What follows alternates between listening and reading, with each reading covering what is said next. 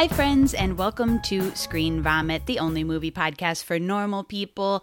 I'm, of course, your host, Kayla. And before I get to my guest today, I have an announcement. Guess what? I have merch, baby. Pal of the Pod past guest Frank OK designed me the coolest little movie-loving creature.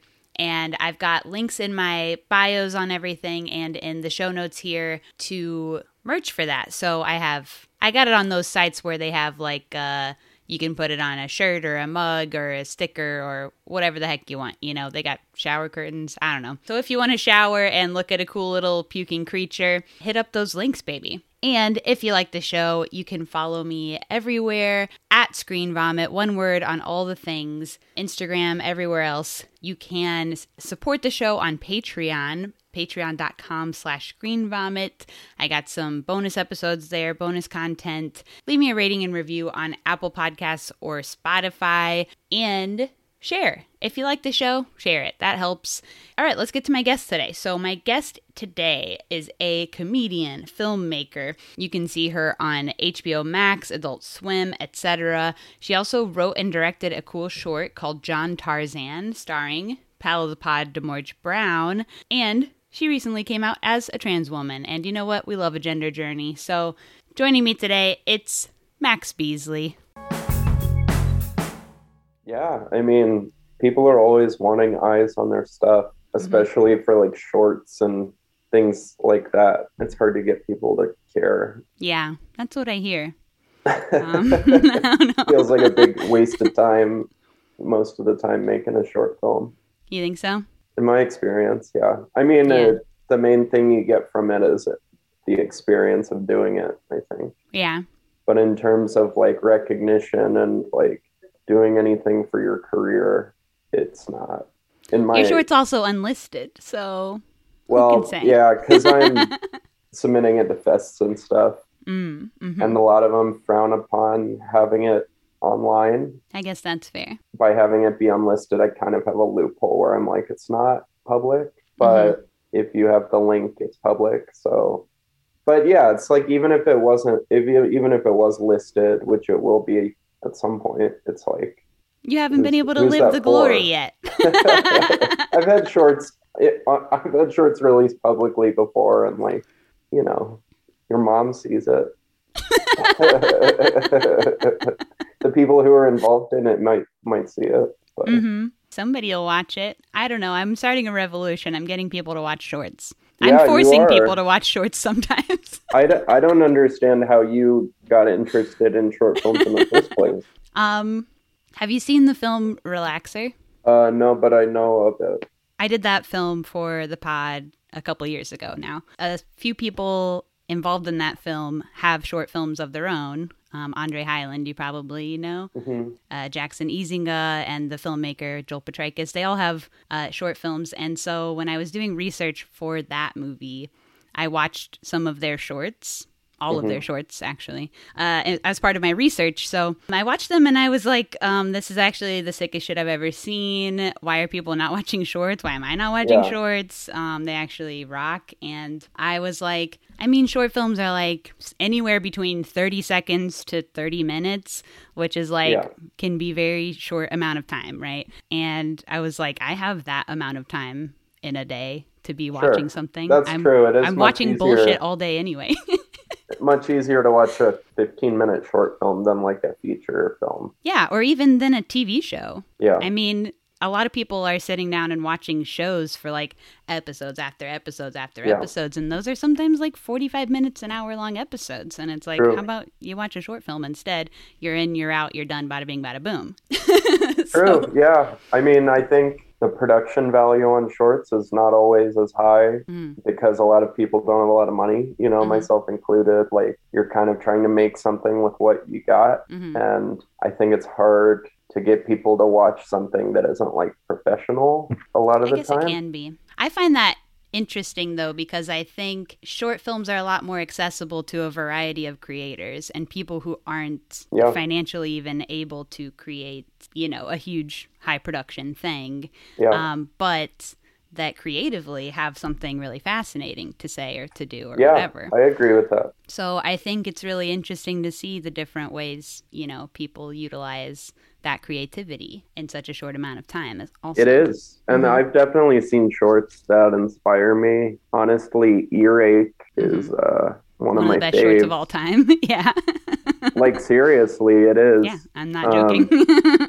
I've told Alex that's a perfect short. I've said it on this pod at least twice. It really is amazing. And like, I watched that, I think, right before we filmed my movie with the Morgue, and I was like, well, fuck. How are you able to keep filming? Yeah. I don't know. I feel like I would see that and be like, well, I'm never going to be able to do that. Oh, I didn't. I just did something much weirder and less accessible. Somehow. Hell yeah. Yeah, I mean, I was just so lucky to have the Morgue do the favor for me because he is such a legend. Absolutely. Without him, I wouldn't have made that movie. For the people listening at home, I have a short called John Tarzan that stars the Morgue Brown, who is an actor who I feel like a lot of LA people know and respect. And he's like celebrated and professional, and that's all he does for a living, and like my whole goal with that movie, I wrote it specifically for him, was to just showcase him and celebrate him. Like it wasn't about me. It was all about, I just want to see Demorge do this, and you just want to see Demorge go off. Hell yeah. Be weird and cool and sad, and that's all anyone wants, really. Yeah, I just want to watch Demorge doing the thing. He's the man. Hell yeah. I mean, if anyone's ever seen just any random short film, Demorge is probably in it.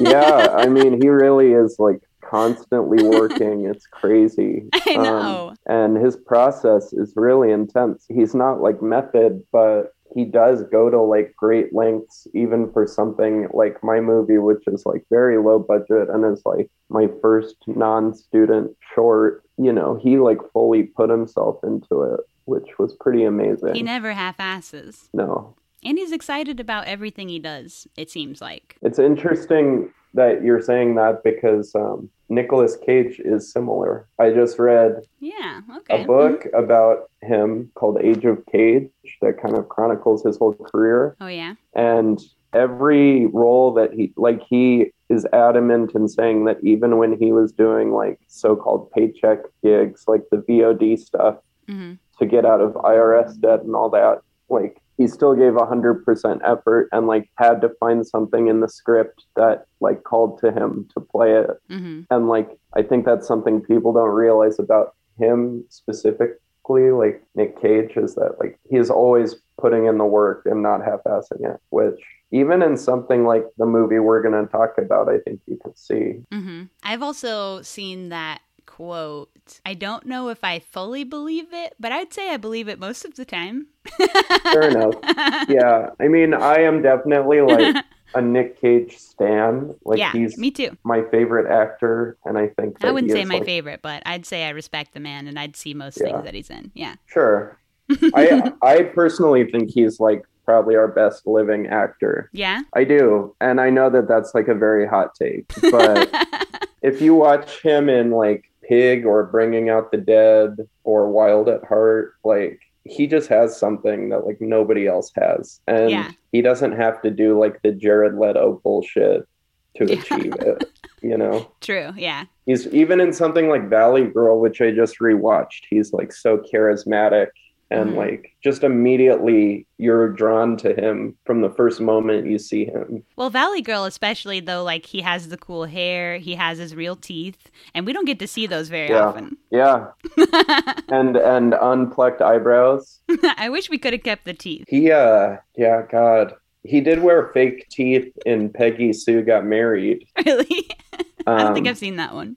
So in the book, because it was directed by Francis Coppola, his uncle, so he wanted to dispel like nepotism rumors on set, and so every direction that Francis Coppola gave him, he did the opposite of. Hell yeah! He like bleached his hair, wore fake teeth, did like Pokey from Gumby voice. Incredible. And it's like so insane because that movie is just like a very normal, like coming of age fantasy movie. And then he's just like insane in it. Oh, yeah. I respect that. Kind of awesome. Yeah. Like I really respect a guy who can go from something like that that's like so maximal to something like this movie we're going to talk about where he literally doesn't speak once. Yeah. We'll get into it, but I definitely thought he was the best part of the movie. Yeah. He's probably the only reason this movie got made. Yeah. Should we get into it? We can, yeah. Okay, hell yeah. You selected the movie for this week, which was the 2020 film Willy's Wonderland. So, you have picked this and why? Well, I hadn't seen it. Uh-huh. If I had seen it, I probably would not have picked it. But I'm glad I saw it, I think. Uh-huh. I don't know. I had been meaning to see it. I had just read that Age of Cage book. I was in like Nick Cage mode. Mm-hmm. And I thought I'd give it a shot. I had heard that he doesn't say anything in the whole movie, and I thought so that you was knew that interesting. going in? Yeah. Okay. What did you know anything else going in? I mean, everybody knew there's animatronics and that kind of thing, but did you know did you add spoilers? I knew that it was Nick Cage in Five Nights at Freddy's, which sounds great on paper. Uh-huh. But we may have notes on the execution. I didn't know that Beth Grant was in it, but I like Beth Grant. And I didn't know that they were going to use Freebird at the end, which... Oh, yeah, and you're a big 70s head. In my opinion, was awesome. And almost made up for the rest of the movie. The scene with Freebird was They can do awesome. anything as long as they put Freebird in it. But then they immediately destroy any goodwill that scene created with more stupid bullshit. Hell yeah. So, no. Well, I hadn't seen this movie either, but it had been on my list for a long time. I'm kind of glad we got to it, at least, because that new Nick Cage movie is coming out. And yeah. I feel like it's a good idea to just see as much of his crap as possible before Yeah, that. totally. I don't know what all films are going to be referenced in that, but I'm thinking a lot. All the hits, at least, right? Yeah, probably, your Face-Offs, National Treasure, probably, all of his big shit. And then I think that they do have, like, a Leaving Las Vegas scene in it, but I don't think that this one will make the cut. You don't think so? I don't know. There were several years of my youth where I had a huge cardboard cutout of Nick Cage's hand holding the torch from National Treasure on my wall of my house as decoration. That's very dope. I like that. Yeah, National Treasure, this also might be a hot take, but I think the second one is superior to the first one. I don't think I saw the second one. Oh, you're in for a treat. What are some of your fave Nick Cages? Bringing Out the Dead is definitely his I haven't seen that one. best. Oh, it's so good. It's like Paul Schrader, Martin Scorsese, super great. That one is definitely up there. Pig is amazing. Wild at Heart, I love. But I love Nicolas Cage in anything, honestly. Yeah. He's just so awesome. He has such an extensive filmography. And very, very varied also. Yeah, we never know where he's going to go. And you know what? I love that too. He's unpredictable. The Croods franchise. And then like Mandy. Mandy. Color Out of Space is also great. He goes full freak out mode in that one. Yeah. Yeah. I think Mandy was really a resurgence for him too. I think he's really popped off since it was a turning point. I like that filmmaker Panos Cosmatos. He did Beyond the Black Rainbow also. Yeah. Like you put a little flair on it. I just like talking weird. Are you Italian? No. My partner's Italian, though. Maybe it's rubbing off on me. Yeah, Panos is cool. Beyond the Black Rainbow is real cool. He's working on a new movie now, too. He's got a new one coming out. He's a big weirdo. His dad directed Tombstone. His dad directed one of my favorite creature features, and now I can't think of what it's called. Oh, it's the underwater one, right? No, it's about a giant rat of unknown origin. Yes, I've heard of that. Oh, it's so good. It's a great film. Great directing. Is it really? Yeah, I love it. I'm serious. Okay. All right. Watch it. It's about one giant rat? It's about a guy who gets a rat in his house and it drives him insane. Sure. I get that. And it rocks. I had a rat in my house one time. It sucked. I haven't had rats, but I've had mice and raccoons. Oh. And yesterday I had a scary bug, so that's also I don't fuck with bugs. Okay, so moving on. The critic scores for this film, I'll say They're not great. They're shockingly high, though. You think so? 60% on Rotten Tomatoes. I think 60 is very generous. It might be. And then we got 44% from Google users, so that's a little more. That's still generous. You think so? I think so. I think this movie had a lot of pre-fandom just from people who love Nick Cage or love Five Nights at Freddy's. Sure. So before it even came out, there was some biases in play. I mean, the premise sounds great. Yeah. And that's a lot of the reason why I picked it. Back in the day when I saw the trailers or the posters and crap, yeah, you go, this looks sick. Right. What could go wrong? What could go wrong? I will say, I think that this movie might be my lowest rated movie on Letterboxd ever. Wow, ever. I'm serious. I don't really rate movies low very often. I'm pretty generous with my ratings. You're a lover, not a hater. Yeah. Mm-hmm. Okay, I'm sorry. It's my fourth lowest. Wow, score. so you've lied. So what are the other three? We got to know now. We got Leap Year, starring Amy Adams. Okay, never seen it. I gave that 1 star. Mm-hmm. It's just a horrible movie. It's a romantic comedy, which I typically love. Every romantic comedy, but You this love one love. is this one's just trash. Okay. Year One, starring Jack Black. Oh, okay. I remember this. The I saw this in caveman theaters. Yeah. comedy. Uh-huh. I too saw it in theaters, and as a 13-year-old, and I walked out after 10 minutes, and I never have walked out of a movie ever. And wait, so you went back and thought, man, when I was 13, I saw this movie and it sucked. I tried rewatching it a couple times on Okay, Netflix, so there was a rewatch. and I never made it the whole way. Imagine being in your mid-20s and just being like, man, when I was 13, I saw this movie and it pissed me off. I'm going on letterboxd.com right now and talking about it. I mean, I kind of did, but I did try to rewatch it later, and it was just as bad. Okay. And then the third one is the most controversial one, I would say. Okay. The third movie I gave 1 star is Deadpool 2. I did see that in theaters. I don't remember a single thing about it. So I think that says 1 star in itself. It was, I mean, yeah, it's not for me. If it brings you joy, that's fine, but it's not for me. Yeah, I don't remember loving the Deadpool movies either. But I think a lot of people don't love them.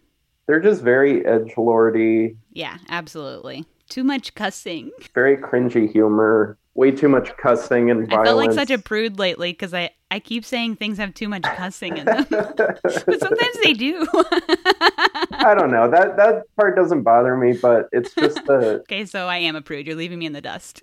No, you're allowed to think movies have too much cussing. Did you see the Foo Fighters movie? No. Did that have too much cussing? Yeah, it did. Too much cussing and too much flipping the bird.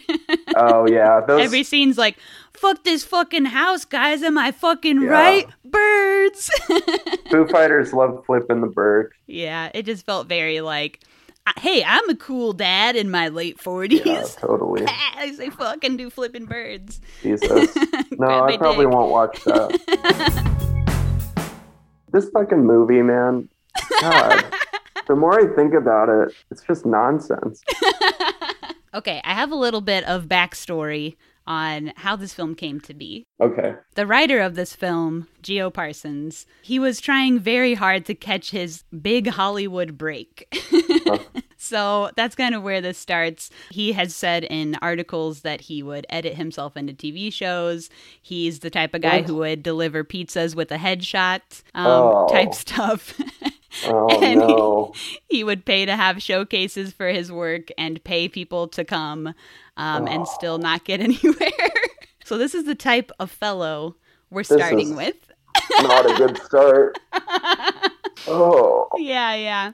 So in 2016, he made a proof of concept short called Wally's Wonderland that he starred in as the main guy and just started sending it around everywhere with his feature script. Posted his feature script on like a script judging website, and it seemed to like get some votes on the script judging website because the script that turned into this movie got some votes. Yes. Okay. I think because of the Five Nights at Freddy's similarities, because Five Nights at Freddy's has a big following. It seems like I'm no gamer. Okay. But it's a very popular video game. Yeah. But you know. I can't imagine the script for this being any good at all. On paper?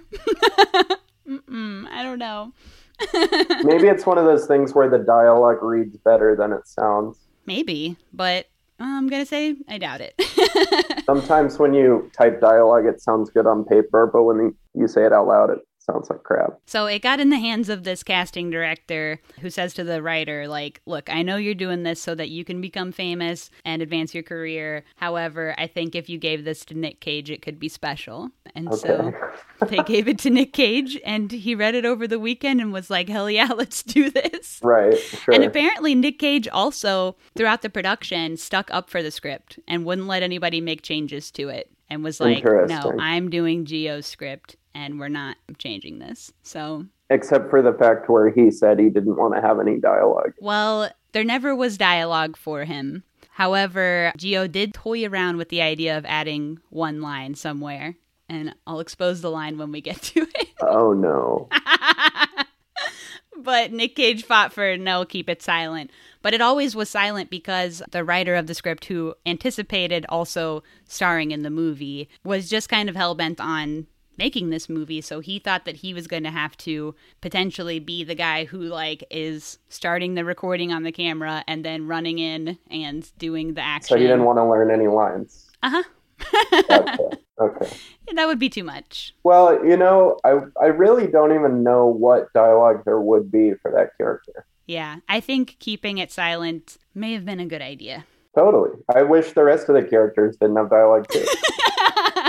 Just a completely silent film. That could be sick. If they just played Freebird on a loop as the audio for this movie and had no dialogue, it'd be a 5-star movie. It'd be closer to 5 stars, probably. It wouldn't be a 5-star movie. Some of the visuals in this movie are also ass, yeah. Are just horrendous, yeah. Okay, so yeah, that initial script was written in 2016. This wasn't filmed until 2020, so there was like some time in between there. Sure. And it was finished just in time for COVID. In fact, I think this film started COVID, so... Yeah, they escaped and they spread their disease. Yeah. Everyone who watched the movie. This is like the most Redbox ass movie I've ever seen in my life. That needs to be a pull tag for the poster. It's seriously like, oh God. It does feel, okay, so the director of this film, Kevin Lewis, has only directed like a handful of like underground horror films no one's ever heard of. Plus one Playboy movie. Okay, called Malibu Spring Break. Sure. Yeah. He's an auteur. Yeah, he's an auteur. Yeah. But when he directed this film, had not directed a film since 2007. So this was made in 2020. 13-year gap. This movie seems like it came out in 2007. Yeah, I'd say so. Editing-wise, especially. And visuals, yeah. Well, like, the visuals are interesting because I think sometimes there's something there. Like, I like the coloring, the way the coloring is, where it's kind of really dark, but then any colors that are around are extremely vivid, and they're kind of spotted in. I think that that's interesting. The lens flares, I could do without. Sure. I think they were going for, like, the Mandy thing of, like, neons, blood-soaked. They're not even close to Mandy. No. Let's be clear.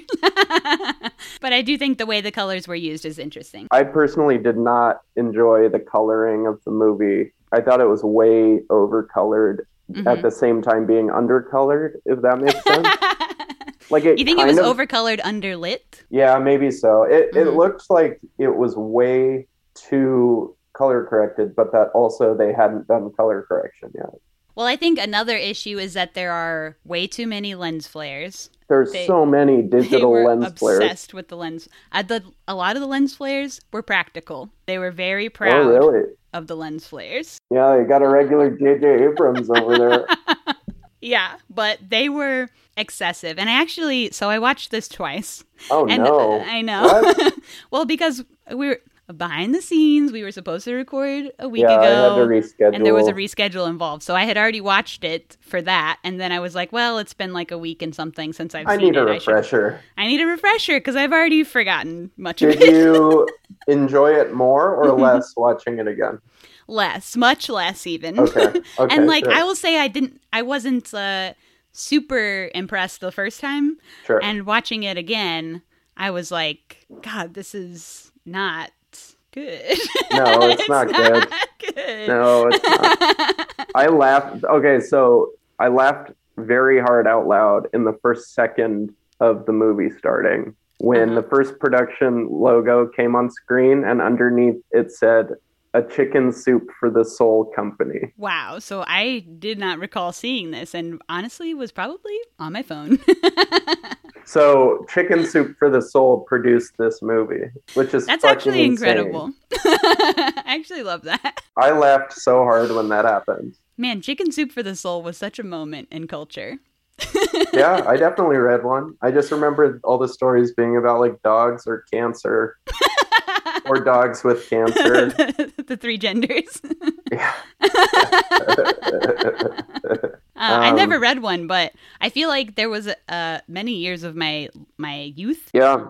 that they were just on everybody's desk at school, you know? And now they're transitioning into making terrible low-budget movies. This movie doesn't even have a genre. Well, Like, it's it's in the not a killer horror movie. animatronics genre. Right. But don't it's think not it's horror? scary. No. You don't think it's horror because you don't think personally that it's scary, or you don't think it's horror because you don't think it's horror? Well, I get very easily scared and frightened by movies. Mm-hmm. I'm not like a big horror guy. I enjoy it, but I'm very selective with the kind of horror I see, and I never really watch horror like this. Mm-hmm. I mean, there were no scares. Where were the scares? There was like a couple jump scares, but even they weren't effective. It's not that type of horror. That's all. It's a slasher. Okay. I know, but I've seen a lot of slashers, and slasher movies are scary. It's a slasher, but actually more innovative than that because Okay. the person who's supposed to be the victim turns out to be The slasher. the badass. Yeah, the slasher. Our slasher is actually a hero instead of a villain. I So it get that actually it was turns the genre on its head. Sure, I get it was a slasher, but the main thing that made it a slasher Let's wasn't... be clear, I don't know a lot about horror either, so Okay. horror I freaks are mean- going, you're fucked up. It did have all the annoying themes that a slasher movie has. Hmm. I will say the blood and the practical effects were pretty good, just Yeah. because I like seeing practical effects. But then they were interspersed with like the worst CGI you've ever seen. Hmm. I just feel like they should have gone fully practical with everything, and also redesigned all of the animatronics to not look like complete shit. Yeah, let's do a little bit of the story, and then we'll get more into what's going on with the Sorry, blood. I know I keep jumping the gun. I just No, you're good. I'm I just don't like, feel at what point do we passionately explain what's about- going on? a movie too often in a negative way. But you are today, and you're ready to pop off. A little bit. Okay. No, that's good. I know it's hard to make a movie. I know it's hard to make something good. Yeah. That But- doesn't need to be said. You know. Critique makes people stronger. As long as we're really having like earnest critique. We're not just like, this sucks and is shit. We're like, these are things that are wrong with it specifically. I think if the filmmakers had good taste, Hmm. this movie could have been okay. Okay, now you're doing a full roast. No, I just think that the design and the... If the filmmakers weren't Aesthetic. personally losers, Yeah. I think. Well, I mean, we know the screenwriter's a fucking loser. You just read his backstory, and it was a now nightmare. you'll never be put in his new film. I don't want to be in his movie. Bless his heart. Yeah, I don't want to be in the next Go Parsons movie. It's Geo. Okay, yeah. What is he, a freaking Star Wars robot? No, he's from The Matrix. Yeah, Geo. It's Neo's Italian cousin, Uh-huh, yeah. That's him. Geo Parsons. Geo Matrix. That's Neo's last name, I think. Yeah, Matrix. Okay, so when we meet Nick Cage in this film, first of all, it's a slow Cage reveal. hmm His beard looks like it's spray painted onto his face, it does. which I think rocks. I wish he didn't like having a goatee as much as he does, but Yeah, but he's obsessed. He likes it. A like obsessively trimmed goatee that he also spray paints. yeah. And dyes. Dyes and spray paints. So it's like there's a lot of color going on there. I would say that I was open to the movie and enjoying it for at least 10 minutes. Like the opening 10 minutes were kind of funny, and like Nick Cage was cool driving around in his car. And I was like, okay, this is his stunt good. double was cool driving in the car. Yeah. Yeah. He has a separate stunt double just for driving in this film. Oh, is that true? Yeah. Okay. I believe Which that. I think rocks. The beginning's a little unhinged because so he blows his tires on like a police strip of whatever they do to blow people's tires. Spikes. Yeah, spikes. That's a great word for a spike strip. Spike strip, yeah. A tow truck guy comes and gets him. They roll up to like a lady sheriff, and he's just like, oh yeah, this guy popped his tires on one of your strips. Anyway, haha, see you later. No questions asked. Like, Do you want to hear my impression of the tow truck driver scene? Yeah. So Nick Cage didn't say anything in the movie, so he's riding in the car with the tow truck driver. Mm-hmm. And this is what the tow truck driver does for the entire scene. He has a big cigar in his mouth. He's like, yeah, well, I'm fucking been in the town and blah, blah, blah. You sound like King of the Hill. He's like not speaking English. It's like music. He's like got he's such rocking. a weird deliverance accent, and he's just doing this monologue, but none of it is words. And Nick Cage is just no like words, just staring emotions. at him. Yeah. It's so odd. I just think it was crazy that they're like, yeah, your classic spike strips in the road. Yeah, what are you going to do? Always there. Yeah. Like, it happens. Yeah, nobody asks anything about what's going on with the spike strips. Also, in that specific part, Nick Cage and the teen girl have a little like lock eyes. Oh, that moment. was so funny. That really made me laugh. What is going on with them?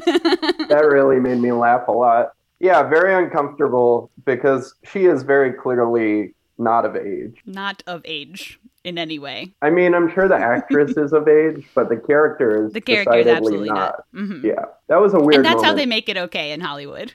Right. That really made me laugh. There's a weird little dramatic camera back and forth between them. And like a smoldering eye being Up given. until this point, I was enjoying the movie. Okay. So we're good so far. As you go on, I'll let you know the moment when I stop enjoying. Moment. Okay. Yeah. Yeah, please let me know. I will. Okay, so they get to the car shop, and not only does the guy not take cards, but also his ATM doesn't work because there's no internet in this town. He says, I don't take those plastic credit cards. He's like, yeah, we were going to get internet, but then we just didn't. Yeah. Like, all right. What? Okay. Yeah. Interesting. Where do you think this story takes place? What state? It was filmed in Georgia. Okay. And I'd say it feels like Georgia. It feels like outskirts Georgia, not like downtown Atlanta or anything. Sure. But yeah. What do you think? Yeah, no, that sounds right. It's just the most bland small town setting that you can imagine. There's nothing. I'm sure in the script it just said like small town USA. Yeah, totally. Yeah. Small Townsville. I am surprised that there wasn't like a graphic on screen that said like somewhere in the US, present day question mark. Yeah, for sure. I wouldn't have been surprised to see that either. Or he's given an, I don't know, ultimatum. That's not probably the right word, but he's given an option, I guess, to spend the night at this old crusty joint, Willy's Wonderland, cleaning it up. And if he cleans it up, his debts will be paid. Yes. And he can have his car back. He has to spend one night in there cleaning, for which he will be paid $1,000. Yeah. And how do I sign up for this kind of gig? Right. As soon as I heard that, I'm like... It takes me weeks to make $1,000. Yeah, dude. Something's up here. You can't make this kind of money in one night. No. I mean, if it feels like a scam, it is a scam, right? Isn't that what they always say? Totally. So we're seeing red flags already. Yeah. But he agrees. He no qualms. He just gives a nod because he's nonverbal. Nonverbal. Actually, it's a very slow neurodivergent representation. Yeah, it actually is. There actually is online discourse about whether or not his character is on the spectrum. Yeah, sure. So, evidence is there, but, who can say? I mean, he doesn't talk. So he's got to spend the night in Willy's Wonderland, which is like a off-brand Chuck E. Cheese's with less games. It doesn't seem like there's much of anything fun inside. A lot of chairs. It's mostly chairs, in fact. Chairs, tables, posters mirrors. On the wall. Yeah. And then there's like one room that has trees. Yeah, there's like a jungle room. I mean, the set decorator did what they could. Yeah, and it was low budget. And what was the budget of this movie? I'm going to guess $2 million. You think so? 2 million. Yeah. 5 million. No. $5 million? It was also produced by Nick Cage, so that's his own money. Well, I know Nick Cage paid for the Freebird rights out of his own pocket. Yeah.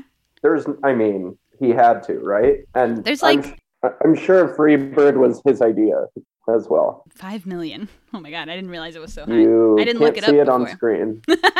Well, take out $1 million for Nick Cage's salary, right? Yeah, at least. I think his quote for these movies is $1 million, from what I've heard. Maybe like another 1,000 just for his beard spray paint. Yeah, and then take out, say, and the upkeep on that.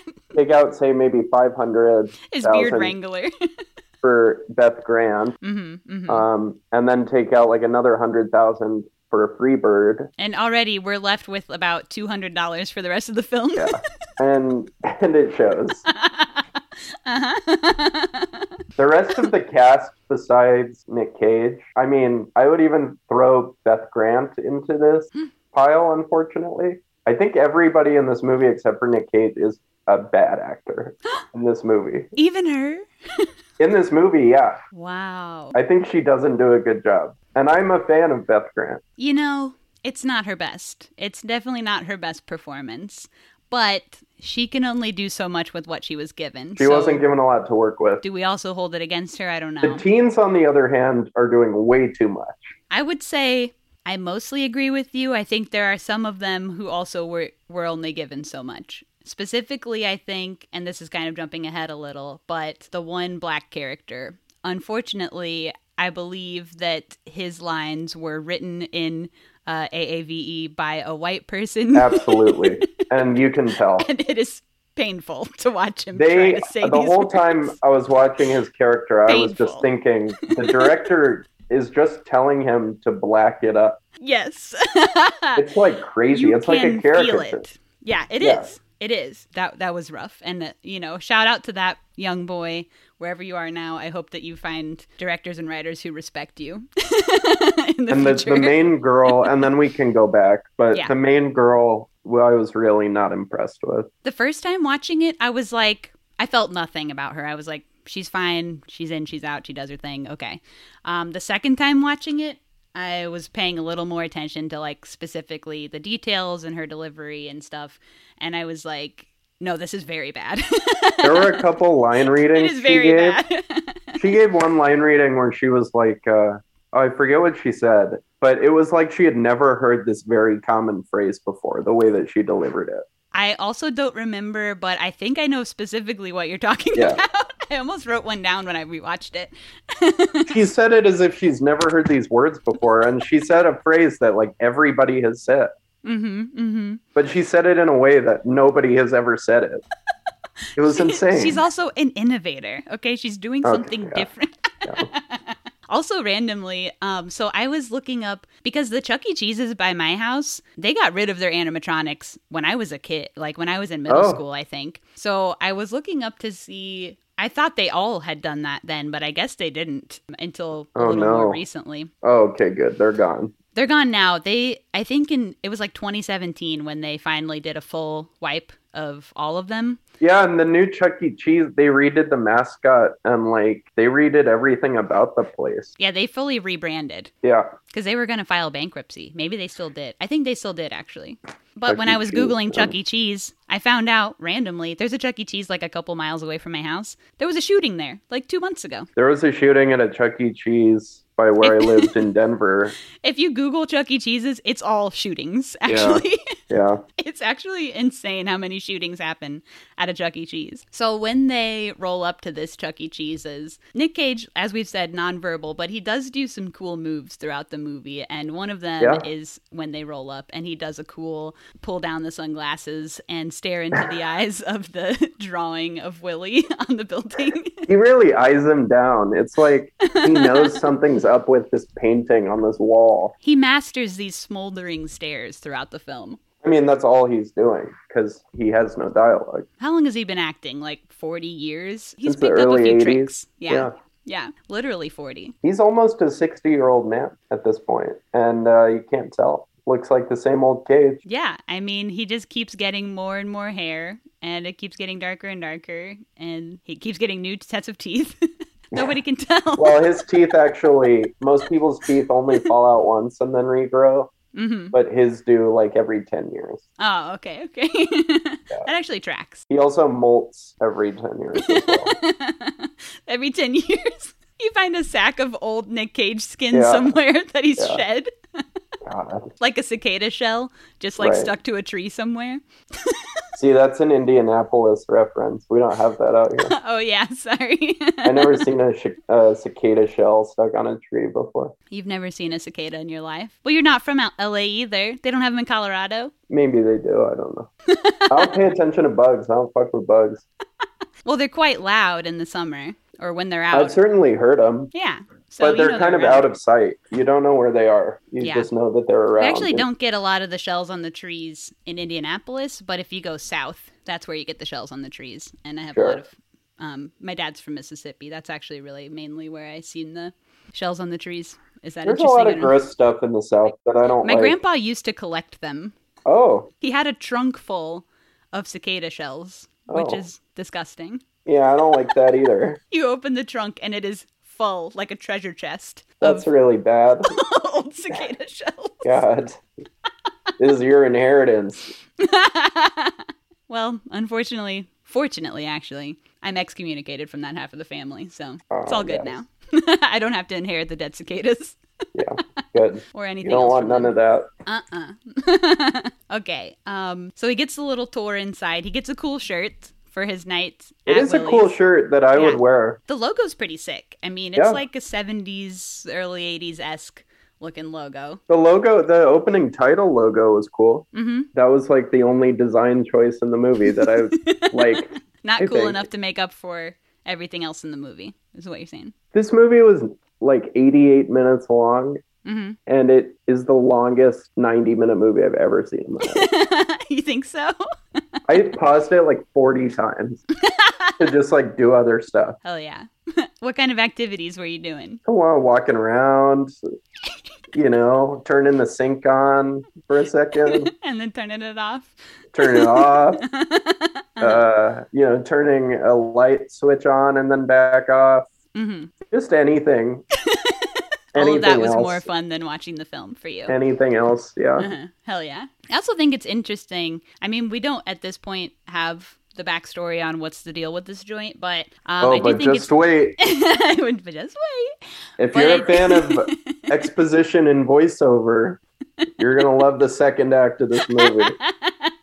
Yeah, absolutely. But I do think it's interesting that they get a t-shirt for their night there because, first of all, these t-shirts are not screen printed as a pro in the industry formerly. These are direct to garment, so these are more expensive to make. They're a nice shirt, and they're like a baseball shirt style. Yeah, they're a ring tee, so they have like the different colored cuffs and around the neck and stuff. So they're a baseball shirt is where the sleeves are a different color than the... Yeah, it's a ring tee. And so they're like a higher quality tee. They're direct-to-garment printed, so they cost more. And they're giving these things out all the time. He also wears like 8 of them during the movie. Yeah. Because every time he gets blood on one, he changes into a fresh one. So they have like a full stock of these shirts at this joint. I know we haven't broached this aspect of it yet, but I think that there would be a good drinking game, which is every time he changes his shirt and every time he drinks one of those weird cans of stuff, mm-hmm. That I think would be like at least 16 drinks over the course of the 90-minute movie. If not more. It might be more. So anyway, go on. But those cans, I want to talk about those cans at some point. Oh, I know you want to talk about those cans. Yeah. Yeah, we're basically there. I mean, so he gets in the building, he starts just doing his thing, doing some Windexing, doing some wiping stuff down. He's really good at cleaning. He is. You know, it's almost like, it felt kind of like those cleaning TikToks sometimes, because you're just watching stuff be really dirty, and then they do some wipes, and then it's clean, and you go, the most satisfying part of the movie. Yeah, I'm having like ASMR to this, or whatever. I would watch, okay, so I had this thought during the movie. Mm-hmm. If they just made a 90-minute movie, where Nick Cage is silent the whole time and he's just a janitor overnight at a Chuck E. Cheese. That movie would be so much better than the movie that we watched.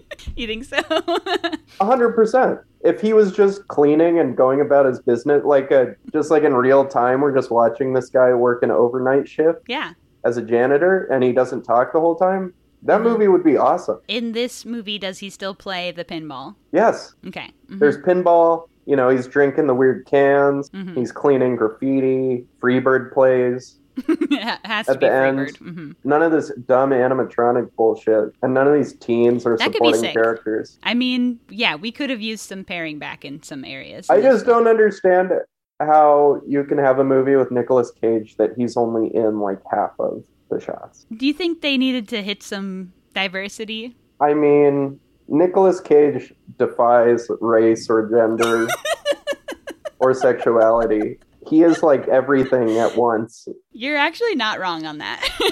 You know, he's like God. He kind of is just everything. Who can say what race or gender Nick Cage is? He's not human. Certainly not me, yeah.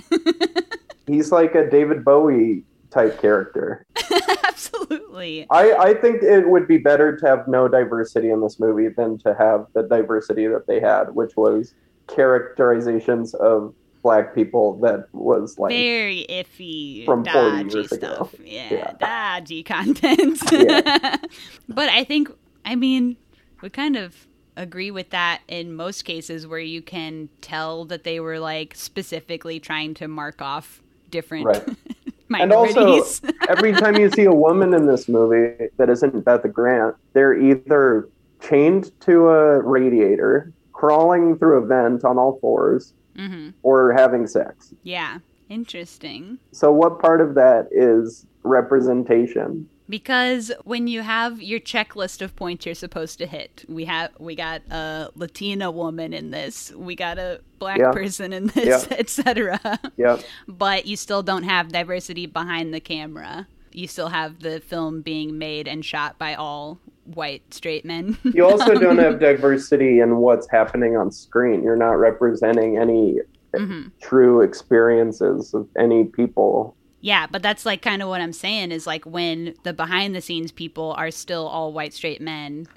despite who's on screen, then you don't have anyone else saying, this is not my experience as a woman. This is not how I want to be seen as a woman. This is not my experience as a Black person or whatever. Right. You don't have anybody checking you on that stuff. It still feels like a straight white man movie. It also felt like Nicolas Cage was never on set with anybody else unless they were literally in the same shot. Do you think he had a thing where he's like in his trailer the whole time, like in my contract, don't look me in the eyes? No.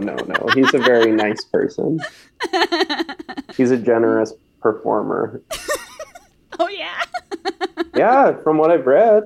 I mean, he's a generous performer. by all accounts, he's a very professional, kind, normal person. Generous performer is just an interesting choice of words, that's all. Well, he gives us a lot. He's a giver. He is. We love that, yeah. So every couple minutes throughout the film, I don't know exactly what the time limit is, but every so often his watch beeps and then he has to do a little chug of his punch drink. Yeah. He doesn't play his game at first until he finds the game, and then that becomes part of the every so often ritual. Which seems like a routine that like somebody on the spectrum might need to have to get through their day. Yeah. We don't know what's in these cans. It's got like a purple label. It looks like an energy drink, kind of. It's called Punch, which Called seems Punch. like it could be, like an energy drink would be called Punch, right? That's a violent But name. he has like 10 of them in one night. Probably more. I mean, he has them like all the time. Yeah. Yeah, he really drinks that can a lot. But we don't really there's no explanation for what his deal is with that. No. No story there. It's just like we get used to every couple minutes, beep, beep, beep, beep. Okay, time to drink my little can and play some pinball. Where is he keeping all these cans? We don't see him walk in with the cans. Oh, we don't true. see the cans in the car. We don't see the cans in Willy's Wonderland. Where are all these cans coming from? I think we see them in Willie's. I think they're in a mini fridge, but I don't remember. I don't think they show how they got there. No, and they don't show how they got out of there either. True, at the end of because the when movie. he leaves, he has an ice cold one in his car. Yeah, he's drinking and driving at the end of the movie with an underage girl in the passenger seat. Yeah, we But love we'll that for get to him. that. That's just Georgia, though. At least Yeah, there's you're Georgia right. representation in here. I don't know what. Well, we decided this is not alcoholic, though, right? Probably I not don't an know. alcoholic beverage. We I don't know what it is. You know what? That would be interesting, though, if he's just like an alcoholic doing enough to maintain, Right. but not like get fucked up, but just like to keep his hands from shaking. It would also make sense why he has so much bravado when facing these creatures. He acts like it's no big deal to fight these monstrous beings and defeat them. Could be the alcohol talking. Could be. And I was going to say, I don't know what Georgia's alcohol laws are, but I know like in Mississippi, the laws are you can have alcohol open containers in the car as long as it's out of reach to the driver. So Right, sure. So that could mean anything. It could mean the passenger has it in the other hand. Yeah, you know? and hands it to the driver. Yeah. So, but yeah, we don't get any backstory on him at all. No. Not on this drink and not on anything. He's also just called the janitor. He doesn't even have a name. We don't really get any defining characteristics about his character besides that thing. He doesn't speak and he drinks soda, which could be any of us. True. I mean, shit. He also drives like a nice sports car. Oh, yeah. He has a very nice car. See, a movie about his character before or after the events of this movie would be more interesting, I think. The writer claims that he intentionally wrote Nick Cage's character, or the janitor, as a blank canvas because then he thought that anyone watching could envision themselves in his role. Oh, yeah. I could totally envision myself beating the fuck out of all of these whooping animatronic robot ass demons and hanging with underage girls. I mean, come on, dude. The dream. There's a difference between a blank slate character and like a relatable movie versus like in some insane nonsense fantasy. Like, I don't think him having a name or a backstory, I feel like both those things would have helped me connect to his character more. Yeah. And really, like, we don't get much backstory or character development or anything on basically anyone in the film. Only the girl, the like main teenage girl. And what a backstory it is. Yeah, we get like one detail. And we actually get the most backstory on the animatronic, like non-human characters more than any human character, which is interesting that he relates more with machinery than humans. He might be on the spectrum. Interesting. Okay. Yeah, that whole scene, well, I mean, we're not there yet, but that whole scene where they explain what's going on, by that point, the movie had definitely lost me.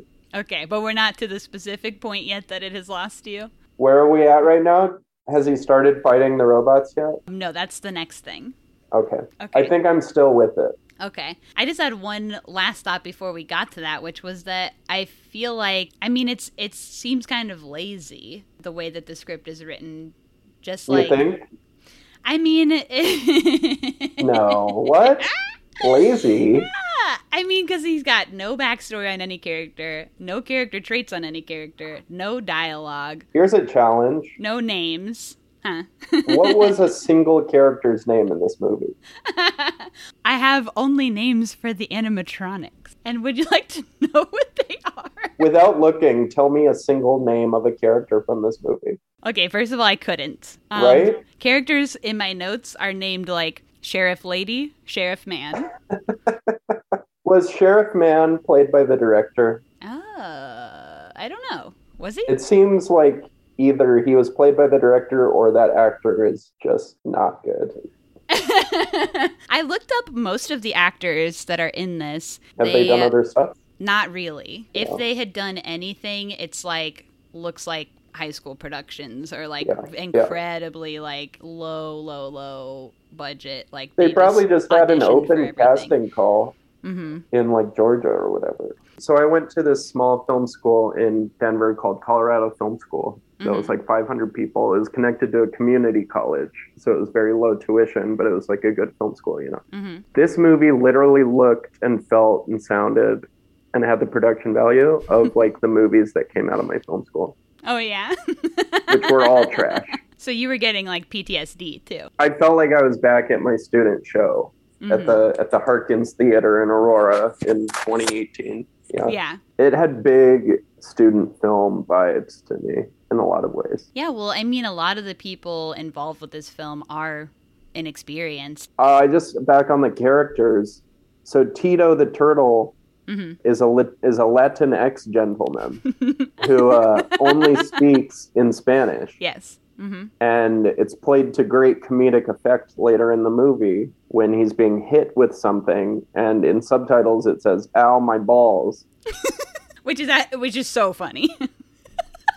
We love it when guys go, "Oh, my balls." Just lowest of the low. At that depending point, on the guy. I was watching through my fingers because of how scared you were at the horror. I was really scared of Tito. Yeah. Animatronics are coming in at this point in the movie with the ostrich first. Yes. The ostrich who says to him, "I'm going to feast on your face." And this is the exact moment. That was the line that killed you. When the movie lost me. Is when the dumb little animatronic boy said, "I'm going to feast on your face." Mm-hmm, mm-hmm. I went, oh, this is not good at all. This is bad. Not only are the lines delivered by all of the animatronics horrifying, but the voice acting and the way that their voice comes through, like whatever production-wise. Really gross. Yeah, it's not working for me. I feel like as robots, they should have like more of a robot voice. And not just like sounding just like you just did. I'm gonna feast on your face. I'm gonna say with reverb what I said before, which is none of the characters in this movie should have spoken. Did we need lines from them? Did they add anything to the movie being able to speak? No, I think the filmmakers thought that it'd be scary if they were saying this shit. Mm-hmm. Like, oh, isn't it scary that animatronics saying it's going to eat your face? It's like, no, we get that they're bad. Like, that's the whole point of the movie. We see him standing there about to eat his face. We don't need him to also say, I'm going to eat your face. Or show, don't tell, Gio. Yeah. First day of film school. So we've been recording for almost 90 minutes, and this has felt so much shorter than the movie. It's insane. Great. Hell yeah. The way I feel right now recording for 90 minutes is the way I felt when I paused it and saw that I was 20 minutes into the movie. It doesn't feel like we've been recording for 90 minutes, but the facts are there. That's because we're having fun. And time flies when you're having fun, as they say. Hell yeah. So on the fight scene with the ostrich, I kind of hated the fight scene. The way that they do fighting in this is like, you don't actually see most of the fighting. You either see an upwards angle of him punching nothing. You're not seeing what he's hitting. Or you have like extremely shaky camera with lens flares all over it, just kind of masking what's going on. Yeah, there's not a lot of... The editing is so bad in the fight scenes. Yeah. It's like the definition of like nonsensical action editing. Yeah, and you miss a lot of the action because they're not showing it to you. They're just shaking the camera. The action is the camera shaking and not what's happening in front of the camera. And also it feels like a guy behind the camera shaking the camera, not like a handheld shot. Like this movie was filmed during an earthquake, maybe. Yeah. I can just imagine the guy behind the camera going like this. You know, lots of hands shaking. Yeah. That's not how you're supposed to do it. There's probably a correct way to do that. Well, if you're shooting handled, you just hold it and then it's naturally shaky. Because you probably need a drink to stable out your hands. You haven't had your punch. I imagine there was a lot of drinking on the set of this movie. Oh, yeah. And it's all like men who are badass, like they're probably doing beers. Yeah, they're doing beers. They're probably going to some like small town bar that's like real dodgy. And you smoke telling inside. Everyone they're shooting a Hollywood movie with Nicolas Cage. Absolutely. Yeah. Oh, yeah, we're just in town filming a Hollywood movie with Nicolas Cage. Calling it a Hollywood movie. Absolutely. Yeah. We mentioned kind of earlier, but the one cool thing that I do like about the battle scenes with the animatronics is that they utilize oil or something as a sort of replacement for blood for them. So there is lots of like sort of blood splatter, but it's like... At certain points, I thought it was blood. And I'm like, do these things have blood in them? It's like black, though. Yeah. But you couldn't tell what color it was because of the way that the coloring is in this film. Because everything was lit red. So it looked like it was friggin' blood. They're like, oh, Mandy used a bunch of red lights. Let's just do that again and just have Nick Cage's face covered in blood again, like in Mandy, and that'll make the movie cool, right? That's what everybody liked about Mandy. Yeah, those are the things. I mean, I saw an article that I thought had a really interesting perspective that maybe I agree with. They were saying, like, well, first of all, this director considers this film to be the next great horror movie in the quote-unquote Nick Cage genre. So, like, he's considering Nick Cage its own genre. The next great horror movie in the Nick Cage genre. I think just viewing it like that, you go, they don't even care what happens in this movie. They just go, Nick Cage is here, people are going to see it. And this article that I read was saying, like, it's interesting that they thought that because what makes Nick Cage interesting, like his most defining, interesting characteristic as an actor, is that he doesn't process and translate emotions to screen like a person from Earth. Like the way that the way that he delivers lines specifically is what makes him interesting. The way he says That's what things. Makes the Wicker Man remake with him so much fun to watch. That movie's awesome. That's what makes like everything with him in it so much fun to watch. He's insane. But like in terms of his horror movies, like The Wicker Man, I've seen that movie a few times and I love it because it's just so batshit insane. He's just being insane the whole time and it's awesome. He's not insane once in this movie. No. And they were like, this article was like saying that this movie wants so badly to cash in on like the crazy Nick Cage aesthetic, but doesn't do anything to... He's never crazy in it. They don't do anything beyond placing him physically in a weird scenario. Right. And it's not delivering what people come to see Nick Cage for most of the time. And it's not Cage's fault. Nick Cage, even though he's not saying anything in this movie, the acting that he's doing is so much harder than a lot of his other movies because he is literally carrying this whole thing on his back. Yeah. There's nothing in this movie that is redeemable except for him. Yeah, and they were like, it's kind of insulting to assume the only thing that an audience wants from Nick Cage is to exist, just merely exist as a mute, emotionless person in a crazy situation. Sure. I mean, to be fair, I love watching Nicolas Cage exist. I do too, but I think that's maybe part of why this movie feels flat, is like, I love watching him exist, doing his thing. He's doing what he can in this film. Absolutely, he's carrying it. But if he got to be crazy, it would have been a lot more fun. Yeah. You know what I'm saying? Yeah, totally. So I think that while it's interesting to have a main character who never speaks just as a gimmick, this was not the movie for it. Yeah, no. And I think that it actually harms this movie. I agree. Can you imagine if Nick Cage was like, I'm sick of these motherfucking animatronics on this motherfucking Willy's Wonderland. On Willy's motherfucking Wonderland. Oh, you cussed. I'm not opposed to cussing. I think there's a limit, though. You know? Oh, okay. Sorry if I cussed too much in the podcast. I absolutely cuss. I'm just saying it just the fact that you call it cussing, I think it belies that fact. But I do cussing, you guys. Yeah. Well, I started calling it cussing because I thought it was funny. It is funny. Cursing is also funny. I think cussing's funnier than cursing. Swearing. See, cussing's funnier than all of those. To me. That's just my opinion. Cuss. Cuss just reminds me of like saying, some like, of I'm Wes gonna Anderson. Do a cuss. So it's like just some of Wes Anderson character calls another Wes Anderson character. Like that cuss. You know, isn't that in like Fantastic Mr. Fox or something? It might be. I think it is. Wouldn't be surprised if it were. Wes Anderson's a guy who seems like he doesn't cuss. Yeah, maybe not. His characters might, but I don't think he does. I don't know if his characters do they? Yeah, I think maybe. Yeah, I think they do. I don't know. Can't remember. I just think that there's a point when cussing becomes excessive, and then it's more edgelord and less. Yeah, like in Deadpool. Yeah. That's all I'm saying. I'm saying. I agree with that. Cussing is cool. It's actually cool. Rock-hand sunglasses. I love it. It's pretty cool. It's especially cool if you're cussing while like smoking a cigarette and wearing sunglasses. Well, we can't be smoking these days. No? Smoking's out. Still like it. I still do. Oh, it. yeah? Hell yeah, dude. It rocks. Canceled. No, it's awesome and good. Oh, yeah? Yeah. It makes you look cool. I'm allergic to smoke, so personally, I hate it. And in these COVID days, nothing makes you think about other people's breath particles coming in your body as much as smelling someone else's smoke that they have exhaled. Fair enough.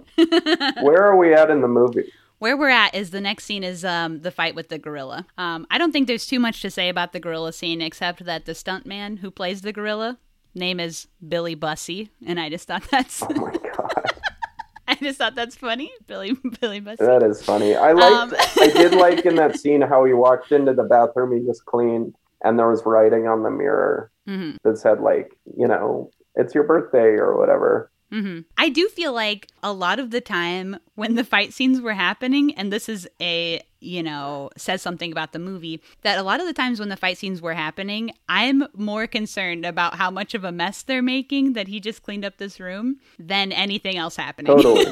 It's really troubling. This poor guy, he's going to have to clean all this again. That should not be what I'm thinking. Mm-hmm. He does do it. But that just shouldn't be where my focus is when Nick Cage is fighting a fucking robot. You know what I mean? I was thinking about literally anything else for most of this movie.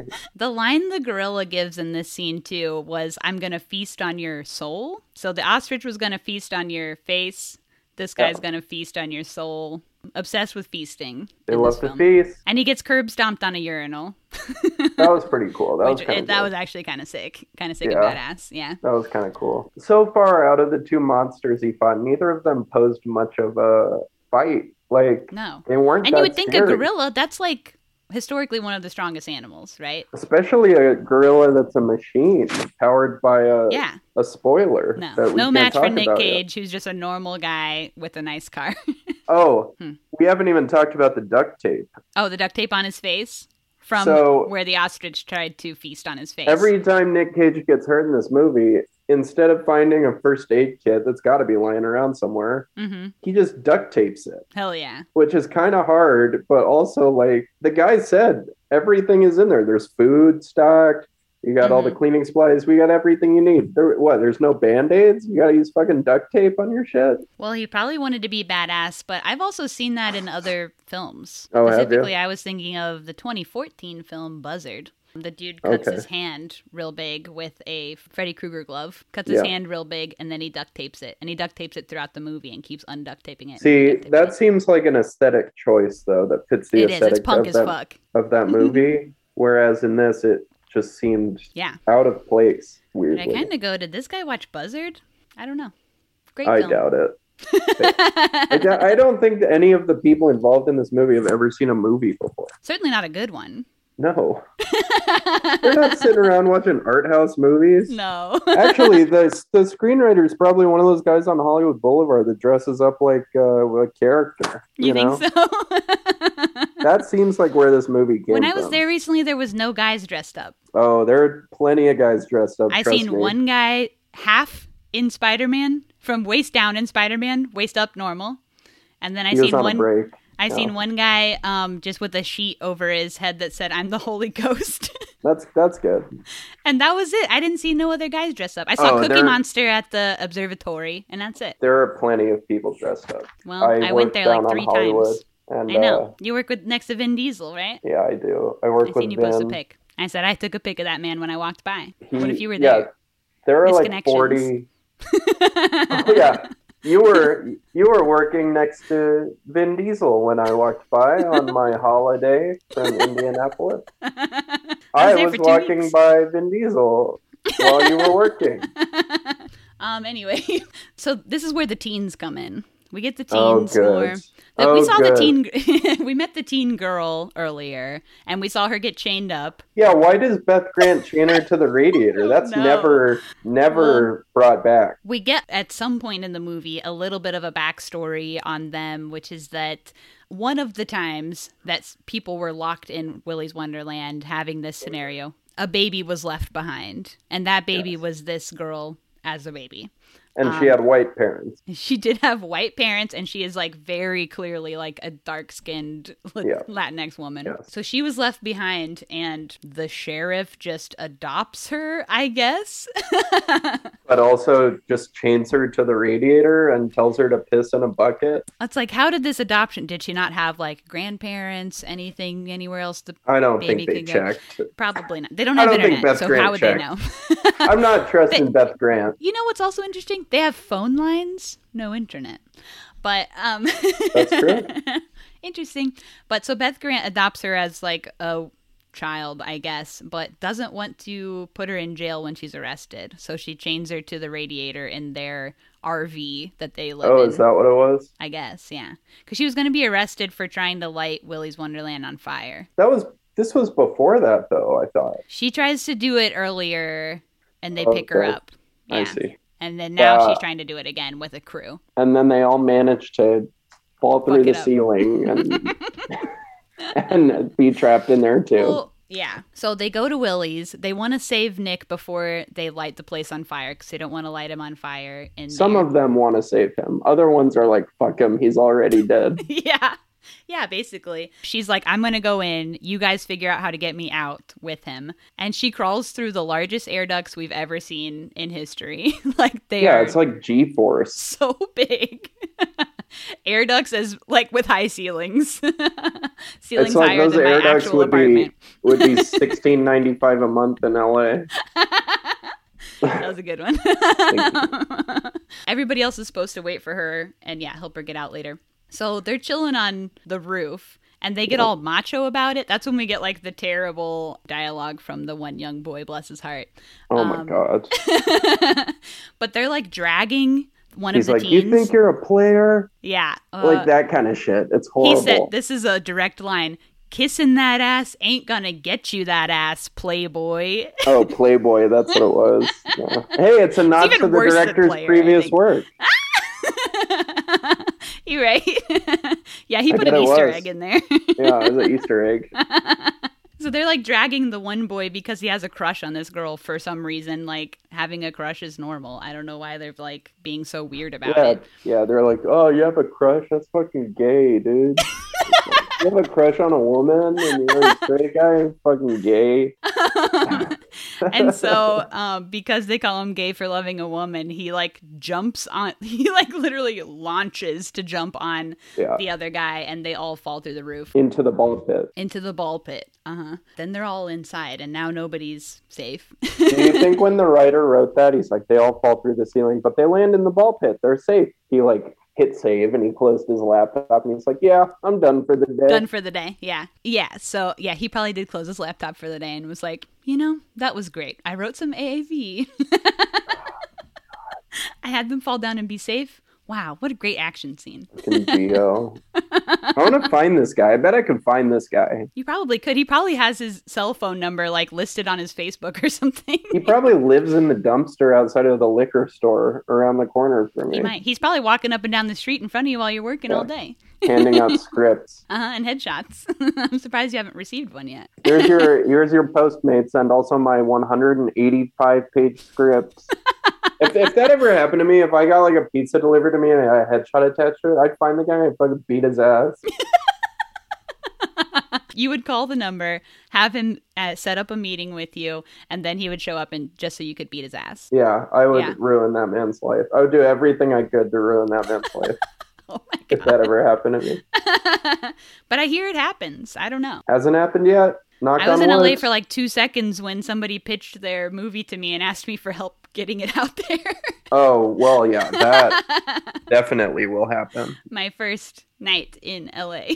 Yeah, that will definitely happen. Hated that. Anyway, Nick Cage interacts with the teens only by like pulling the main girl off of the fairy animatronic and then just like looking at her weird and then walking So there's away. a bunch of animal characters and then there's just one girl who's just like a woman but still like a puppet. She's a woman with just like a mask on. Like they ran out of budget at that point and were like, well, all of the characters are clearly just people in suits. Yeah. Like it looks like complete ass. It does.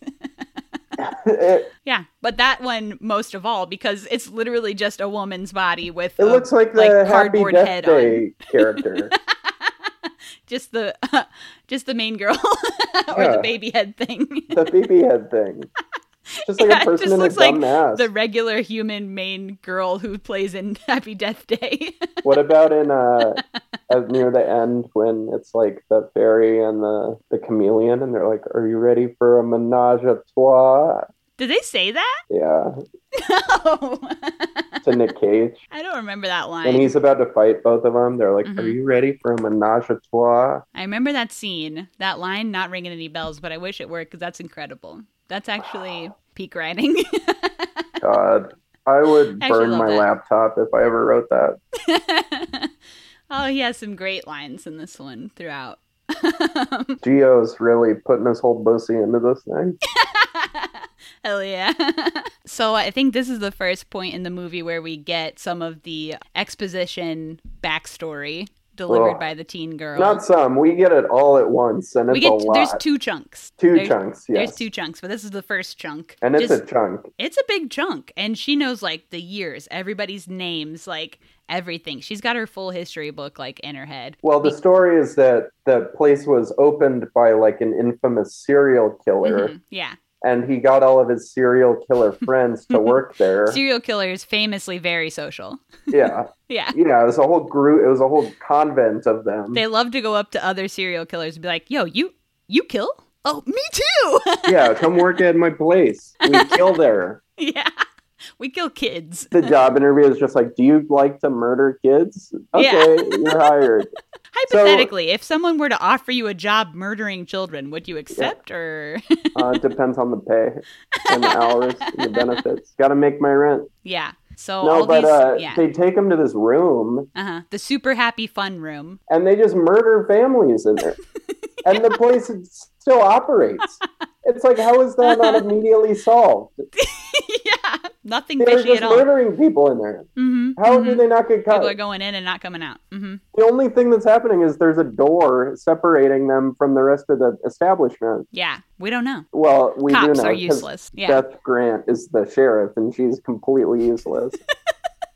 True. Yeah. That's exactly it. She's like in on it with them. Yeah. She's probably into it. She's probably like, less people on the streets, less work Yeah. for me. Yeah. Please just kill them. Here's a hot take. I don't like movies where they kill kids. Yeah. I don't like that. Like It. Because you It's like all kids. all these gory. Yeah, I like kids. Mm-hmm. Don't cut that out and post it as a clip. Hey, no promises. No, I give like- the peoples what they want. In It, like all these gory scenes of like kids being murdered. I'm like, who's this for? This sucks. Yeah. Well, perverts got to get their shit out somewhere. And if it's Yeah. got to be a movie, I'd rather it be that than real life. Fair enough. So yeah, they're straight up just killing like tons of people in this place. And before the cops can catch them, because cops are also historically useless, Right. they did a satanic suicide ritual where they did some kind of spell and then their serial killer spirits inhabited the animatronic robots at the joint. Right. Willy's Wonderland also has a comic prequel series out. Currently, I think there are 2 issues, and there was supposed to be a third in March, but I could not find it anywhere. So it might just be 2, but all of that is just more of the backstories of the serial killing animals. It's not more about Nick Cage. It's not more about anybody else, just the animatronics. So they went so fucking hard on the backstories of the robots and no one else. Yeah, because freaking Gio's getting off on it. Yeah. He's horny for bots. He loves a bot. He loves Yeah. a killer bot. And in this, this exposition, when they talk about, at some point they tried to reopen the joint. The person who tried to reopen it, the only character with a cool name in the whole film. Oh, Tex, of course. How could Tex I forget? McAdoo. Tex McAdoo, of course. How Now could I that name is forget? badass. I guess. It's fine. I'm surprised that his name wasn't like Reopen Openson or something. Yeah, like big businessman. Yeah. So yeah, now they just have to like sacrifice people to the monsters all the time because Hence the spikes. yeah, so hence the spikes. They stop people in their town and just give them to the robots to eat. And then there's a nice montage of them just doing that over and over again until we get the point. Yep. Oh, there was one part where they're like, we try to sacrifice people who have no family or people with low moral compasses, and then it Yeah. just shows like two people making out. Like what? Straight people making out. Yeah. Low moral compass. Yeah. Like, okay. So the kids know that all these things are haunted and dangerous, killing robots, but they spend like a solid minute just like standing still watching them dance on stage and are like super mesmerized and not trying to. They also like spend a full 2 minutes delivering all this exposition while the killer robots are chasing them. Yeah, so it's very interesting. And then they keep splitting up. One couple just goes off and starts fucking in a separate room. Yeah. They know all these killer bots are all around them and they're in a severely dangerous They situation. know that they're in a room with one of the bots. The girl's like, has this guy always been here? And the guy's like, yeah, he's still there. Keep fucking me. And she's like, I think he just moved. And he's like, oh, I'm going to show you how to move. Like, get into it. It's like, dude, you're aware that these things are alive and it's right next to you. Horny teen boys will stop at nothing to get their little nut. Speaking of Nick Cage, getting into this film, he only had one change request, which was that all of the animatronics in the script were mammals, and he loves reptiles. So Yes, he of said, course. we got to get some lizards in there. Jesus Christ. And so he made them change a dog to an alligator, a rabbit to a chameleon, and a penguin to a turtle. Because he really wanted some reptiles in the robot. What mix. a note. Out of all the things to change Out in of this all movie, the things, God, that was the one thing. fucking actors, man. Yeah. So when the kids are standing there watching these guys, the Nighty Night Nighty Night. stabs one of the boys through the tummy with his big old knife. All of the characters don't have any weapons. They're just guys. And then Nighty Night has a big fucking sword that can cut through shit. Yeah. It's like, that's the one you gotta watch out for. He's got a giant-ass sword to stab people with. Some of the guys have like the chameleon has the tongue, but we don't know the tongue is there until We it's don't know used. about the tongue yet. Yeah, but yeah, other than that, yeah, nobody has weapons except for the knight with his giant knife. Yeah, giant sword that And they're kills just like, people. yeah, this is cool. I should stand here and watch them for a minute. Ridiculous. So yeah, he gets sliced, and at this point, Nick Cage is having his soda, so he can't be helping them. I think he's played pinball during all this, too. Yeah, he's having pinball and his soda, his little like couple minutes break. Yeah. But finally, once his break is done, he busts in where the couple were fucking. He rips the alligator's mouth open all the way. That was very disturbing. I think it doesn't look as cool as it could have, because when he's bending it, it looks like it's plush. Like, it doesn't even look like it's made out of metal or anything. Yeah, it's a little piece of shit. Yeah. But but the fact of somebody pulling somebody's mouth open like that is very disturbing. I will give them that. Yeah, that's true. And generally it's good, but they kind of fucked it up in this film. Yeah, they did. Something that could have been cool. Again. Cuss count. A cuss count. We're at 2. Yeah. I think we're at more than 2. Yeah, take a drink every time I cuss in this episode. I don't have any more water in my cup. Oh no, do you need to get some? I gotta go turn the faucet on again. Yeah, the fucking alligator. The people having sex. And like the blonde girl's whole character is she's just like a slut, I guess. That's like her whole character. She's the only one with a partner, with like what seems to be a monogamous partner. Yeah. And they're like, yeah, because she's a slut because she fucks her monogamous partner. So weird. She's wearing like a what do you call those little tops with like the little booby cups, and they look all like like a lingerie halter sort top of, like a bustier or a crop top. Yeah, I don't remember. It's like a little more than that. I don't know, but it's like she has like She's a little got like number. bright red lipstick on too. They made her to like a caricature of a sex worker. Yeah, totally. She looks like the Daryl Hannah robot in Blade Runner. We know what the writer thinks of women, and specifically women who have sex, so I'm saying he's also an incel. And black people. Yeah. And... So he's a racist incel. I could have told you that. This movie is like an anti-fuck movie. Yeah, I could see that. I felt dirty watching it. I don't like having it in my watch history on Hulu. Oh yeah, it's gonna throw off your algorithms now. My algorithm is fucked.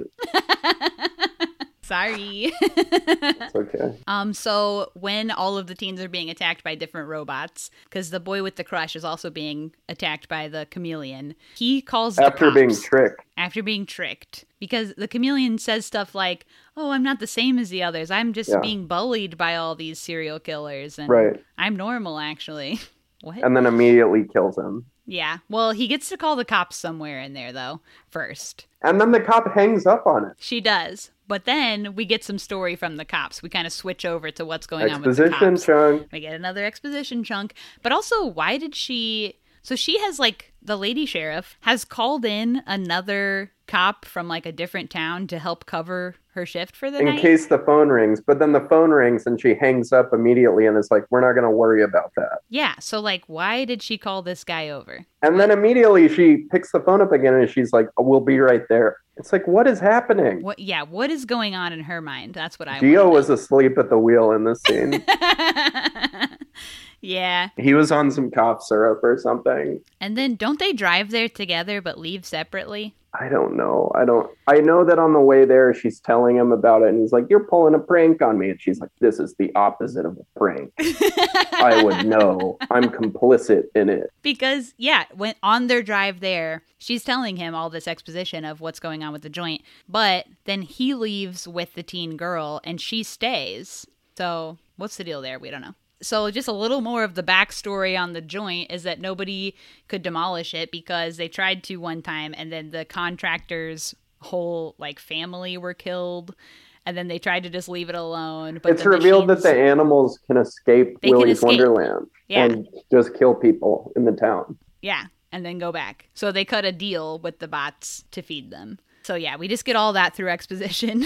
Nick Cage finally gets off his break and finds the chameleon with the boy just in time for the chameleon to kill his ass with her tongue. With a tongue, yeah. Yeah. Well, a good way to go, I guess, if you have to. Yeah. And then it's break time again because the chameleon and the teen girl were left alone and he just hands the girl a knife and walks away to go have his soda. Is this when he has the big pinball montage? Or is that later? When he's dancing around and it's awesome? I think that's later, but that part is awesome. And I guess he improvised that dance. Like, that wasn't in his, like, part or whatever. I don't know what the script would have said for that. There was nothing as imaginative as that scene in the script. I could tell you that much. So we know if Nick Cage would have written this himself, it could have been better. Oh, yeah. Is that even a question? If I wrote this movie, it would have been better. Yeah, we could have done it better. 100%. Hell yeah. So yeah, he goes and has his soda, but then comes back just in time to get the chameleon with a lasso and save the girl's life. Yeah, where'd the lasso come from? I don't know. I think it's like a piece of chain or something he found on the ground. I gotta say this. All these movies with all these chains in them, when's the last time you saw a chain? I was thinking about that because in this movie, the doors are like chained from the outside with like a whole bunch of chain going through the two handles with like a padlock I haven't on seen it. a chain in my life, like in any time that I can remember. Why are all these chains always lying around in these movies? Where are the chains coming from? The big chain has their fingers in like the movie Business Pie, I guess. Yeah. Hollywood has a leftover storehouse full of chain. They're like, please take the chains. Where are chains? Like, I never see chains. And every movie has somebody choking someone out with a fucking chain that they find on the ground. Where are chains? Yeah. I feel like if I've ever seen them, they are like holding a fence closed, like a big fence. That's the only context I can ever recall seeing a chain in, though, an actual chain. Maybe a dog is on a chain. Possibly a dog on a chain scenario. Yeah. That's why off the chain is a phrase, you know? Yeah, somebody says this party's off the chain and you go, where's the chain? Where's the dog? You're telling me like a mean pit bull escaped off the chain? Where is it? I don't believe you. Yeah, too much chain representation in Hollywood. Way too many chains. But it is badass that he chokes out that chameleon with the chain and then like punches the siren and the turtle in the head, like one punch each, and knocks them out cold. He like does everything to every animal. He like rips out their spinal cord, And then those two, he just like bonks their head together and just like moves on. It's like, they're not dead yet, dude. Yeah. Well, I don't know. Does he want to kill them? Or like, is he What just do you trying mean to... does he want to kill him? That's what the whole movie is. I think his goal, though, is to clean the place. And killing them is like a side quest. Like, killing them is more like an annoying thing that he has to do to get them to stop killing him. That's not what he's getting paid for. Yeah, so if they're not like actively killing him in that moment, then he's not going to put the effort in to kill them. That's very interesting. Yeah, because those guys at that moment, they're standing there. He punches them out, they're out cold, they're not a bother anymore. They're not a threat at the moment. Yeah. I would have taken care of them. Yeah, you would have. Just to be safe. What would you have done to that siren and that turtle? Oh, if I was in his shoes in this movie, I would have killed myself before I went into the fucking Willie's Wonderland. I would have been like, I'm done. I'm cooked. Yeah. It's over. Fuck my car, fuck my life. Yeah, car's gone. 16-year-old's trying to have sex with me. I should probably just end it. You wouldn't be thinking about that 16-year-old on the other side? No. I'm not a fucking freak like Geo with his weird, perverted, twisted fantasy. Yeah. Ugh. God, I hate this guy. So the cops do come and take the little girl away, the teen girl. Yeah, she's not so little anymore. Okay, she's a big girl now. Yeah. And the lady sheriff leaves Nick Cage handcuffed so that he's kind of like bait now for the robots. Right. But instead, Nick Cage sits on her face. Okay, King. Yeah, he does. Breaks her neck with his legs. With his thighs. Mm-hmm. Yeah. That was pretty awesome. Mm-hmm. And then he gets out of the handcuffs somehow. Like I think he just like busts him because he's too strong, right? Which, he just like ripped his hands apart. Do that? Yeah, why didn't he just do that in the first place? He was trying to get leg day in. A little work on the hammies. I think Geo just wanted one of the things to get choked out by Nick Cage's thighs, which is very troubling to think about. Geo saw those thighs and was like, I have ideas for what those can do.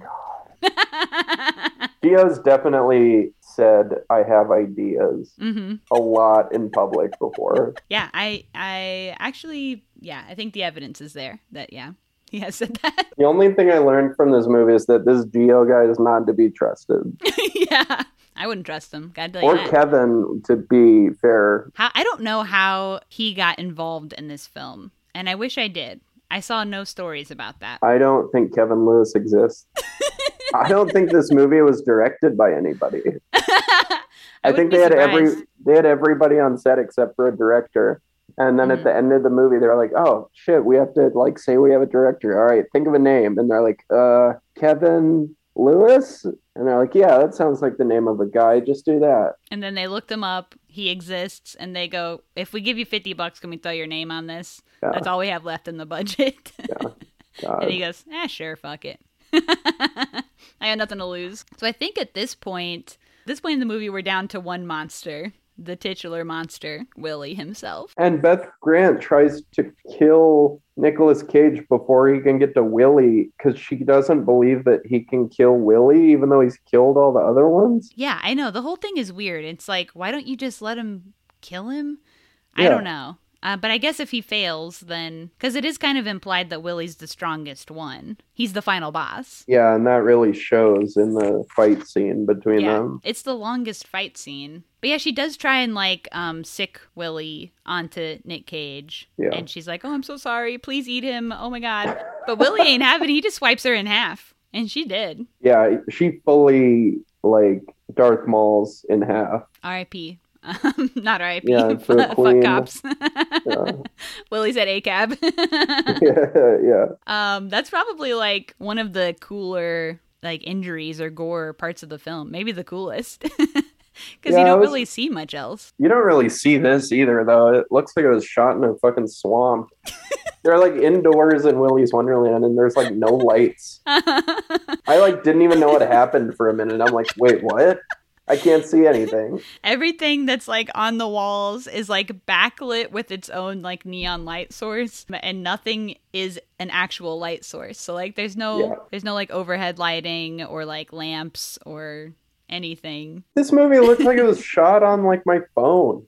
It looked like shit. Yeah, it wasn't great. Okay, so then we're down to Cage and Final Boss. This is the part where Gio wanted him to have one line. Throughout the movie, no. I feel like several times we get like sort of a teaser where you think like, oh, he's gonna say a line, Yeah, and then yeah. like he doesn't. But this was the actual time where he was like, this is what he said. I was gonna have him look at Willie. He's about ready to rumble being Gio's words. Sure. He's about ready to rumble, and he goes, "Come at me, bro." Are you kidding me? And then they fight. That was his line. Having this man not speak for the entire film and then only say, "Come at me, bro," from Nick Cage's mouth, too. As soon as I get off this podcast, in a couple hours, you're going to turn on Variety and you're going to see Gio Parsons has died by murder. And the culprit is local comedian Max Beasley, who said to him, "Come at me, bro," and then murdered him. Uh-huh. I'm going to go murder Gio Parsons after this podcast is done. Fuck, you're on record. I'm going to go get rid of that guy. Come at me, bro. That's the worst thing I've ever heard in my life. I know. That's what I'm saying. And I thought I heard the worst thing I'd ever heard in my life yesterday. Which was? Well, this is a tangent, Okay. but you know Lindsey Graham, the senator? Mm-hmm. So he's very famous for like the ladybug story? Yeah, the ladybug thing. So I heard that yesterday, and I thought that was the worst thing I've ever heard. Oh, wait, you just heard the ladybugs thing yesterday? Yeah. Oh, that's old news. That's like years old. I know. I never heard it until yesterday, and it really freaked me out. I thought that was the worst thing I ever heard. Well, it's not true, so. Oh, it's not? Allegedly. It was, just something somebody made up online. Yeah, of course. Allegedly. And it went viral. Allegedly. Also, his nickname's not Lady G in DC, I bet, either. Well, it's interesting. Anyway. But you thought that was the worst thing you'd ever heard until today. I thought that was the worst thing I ever heard until today. But that thing is pretty bad. That's saying something. The ladybugs thing. Look it up. If you don't know what we're talking about, don't look it up. It is kind of insane, though. It's one of the worst things I've ever heard in my life. So yeah, after hearing that was the proposed singular line for his character, Nick Cage said, "No, I will be remaining silent, thank you." I plead the fifth. Yeah. And then, ass whooping ensues. He punches the fuck out of Willie and beats him with like a pillowcase full of stuff and like a pipe. Yeah, where did the pillowcase come from? I don't know. And what's inside of it? I don't know. Probably cans. But then what's inside of the cans? We don't know. We don't know. Remember, people listening, this has a 60% on Rotten Tomatoes. That is true. That means 60% of people rated it favorably. Yeah. And that's a little devastating and kind of tells you where cinema is at. The state of cinema is currently at in this world. Yeah. Devastating. Where a Michael Bay movie has a positive Rotten Tomato meter. Yeah. So that's the final boss, and he's whooped. So I think he's dead. The next day, and like the boy sheriff comes over, who clearly has a fake mustache. There's a boy sheriff. Yeah, the boy sheriff, who I thought was the director because his acting is so atrocious. But no, he's just some other like newbie actor. Right. But he clearly has like a dollar store fake mustache on, which I thought was interesting. And Nick Cage really did clean up the place. It looks great. It looks great. And then Freebird starts playing, and the most awesome scene in the movie happens, which is just Freebird playing while Nick Cage gets dressed. Yeah. And then gets in his car. Uh-huh. And then, he has a stare down with the girl, and then he gets in his car, and then the girl gets in his car without consent. She did on her own free will, but there were no words exchanged. I mean, not on Nick Cage didn't consent to it. Oh, okay, yeah. There was no verbal consent. He can't talk. Yeah. But it seems like he liked it. I guess. It was weird. I couldn't tell if it was like a daughter thing or like a sex thing. It was very weird and hard to tell what was going on between them, because also he doesn't speak, but he doesn't really seem horny, but he does seem into her. He doesn't really emote. That's true. Yeah, so they drive off and Freebird's playing, and then immediately two of the worst scenes of the movie happen instead of that being the ending. you're like, oh, it's finally over. But then the siren comes out and lights the cop's car on fire. And says, welcome to, hope you had fun at Willy's Wonderland or something. I saw a lot of things saying that, like, oh, and she kills herself and the cops. But, like, I don't think she died because she just kind of shoots off screen, right? So I think that's set up for a sequel. Right. And I can't wait. I know. You do see the explosion in Nick Cage's glasses, which I did like. That was kind of awesome, but the explosion itself was terrible. Yeah, no. It looked like it was done on MS Paint. And that actually I respect. It looked like Spy Kids 1 CGI. Yeah, and then he shares his soda with his new teen girlfriend. Soda and or alcoholic beverage, we don't know. God. And then the worst thing in the movie happens. What's the worst thing? They're driving and Tito stands up and he's like, oh no, aye. And then they hit him and he like explodes. And the movie ends. I guess there was an additional scene or an idea that was cut where after Nick Cage leaves Willy's Wonderland, he pulls out a journal and he opens this journal and inside of it are the most haunted places on Earth. Like the Winchester House and all kinds of stuff. And then he takes out a Sharpie and crosses out Willy's Wonderland. Oh my God. Which I think would kind of track that was cut. And then, because at the beginning when he rolls up, at the very beginning, after his tires are blown and he's in the tow truck and they roll up to the sheriff in town, he does give her a look like, I know what the fuck's going on here. Right. You know? Right. So, like, it kind of makes sense that would be a scene in this film and that they didn't go back and change that earlier thing, but...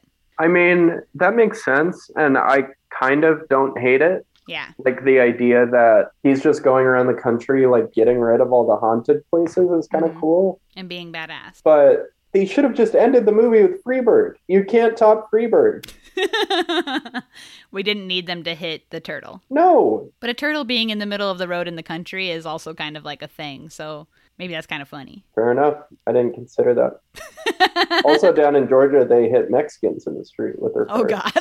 So that also is a nod. Oh, no. Aye. I know.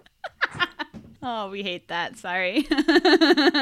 And then we roll creds and we get the little cartoon Willy saying, like, remember friends, the party never ends at Willy's Wonderland. Yeah, there's a little cartoon. Kind and of like a that's all folks thing. Right, and then it just goes to credits. Mm-hmm. And that's I immediately turned it off. I watched the credits, but there's nothing in them. There's no post-credits tease. Joker doesn't show up. No, but I always watch credits. I'm a credits watcher. I'm a real cred head. Oh, yeah, you're a cred head. Yeah.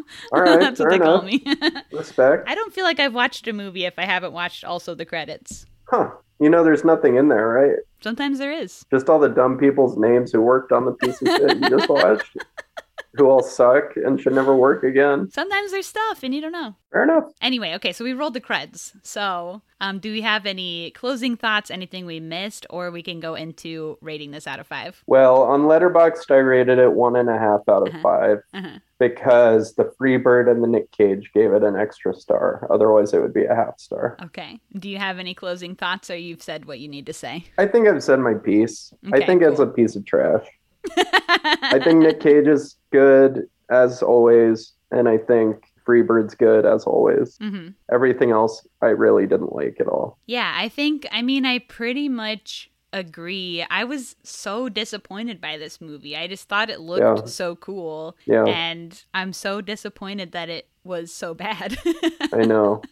It's a bummer. It has such potential as a premise and as Nick Cage and everything. Like, it had such potential to be cool. And instead it was bad. And then after I watched this, I watched another movie that is similar and so much better and doesn't have any major actors in it. And I go, this is crazy. What was that one? The Banana Splits movie. Oh, sure. Have you seen that? No, but I've heard of it. Well, next time. All right. Just do animatronic movies now? Yeah. Yeah. And that movie was so much. It was like everything that this movie. Not that movie was perfect either. Right. But like in many ways was like everything this movie should have been. And was not. It like exceeded in so many areas that this movie failed. And then I go, now I extra don't like this movie. So yeah, I'm going to give this movie 1 star, I think. And it's pretty much entirely to Nick Cage. Bless his heart. No half star for Freebird? Freebird was fine. It maybe has like a decimal point in there somewhere. Okay, like a 1.1. Yeah. Okay, that's fair. Because I could listen to Freebird at any time. I don't need to watch the movie to get Freebird. Is this the worst movie you've done on the podcast? No. What is? That's a great question. I wish I just had a list of what I've rated the movies we've done on the podcast. The one that's coming to mind, and this is controversial, I think, but Crawl, I gave half a star. Oh, sure, the alligator movie. Yeah, I hated that movie. Okay. There might be more, but I would rather watch Crawl than watch this any day. I don't want to watch Crawl ever again. I don't really want to watch this ever again either, but I think I'd probably rather sit with Nick Cage than watch Crawl. Fair enough. That's the one that's coming to mind. There might be other half-star movies. Oh, maybe The Prom. I hated The Prom. Oh, I didn't see that. The Ryan Murphy Prom? Yeah. Yeah, I heard that was real bad. It's bad and it's rough. James Corden doing gay face. Yeah. Yeah. So yeah, I don't know. Those are a couple that are coming to mind if you want to listen to episodes about movies I hated on the pod. So I give this a star. Now it's time for Screen Vomit.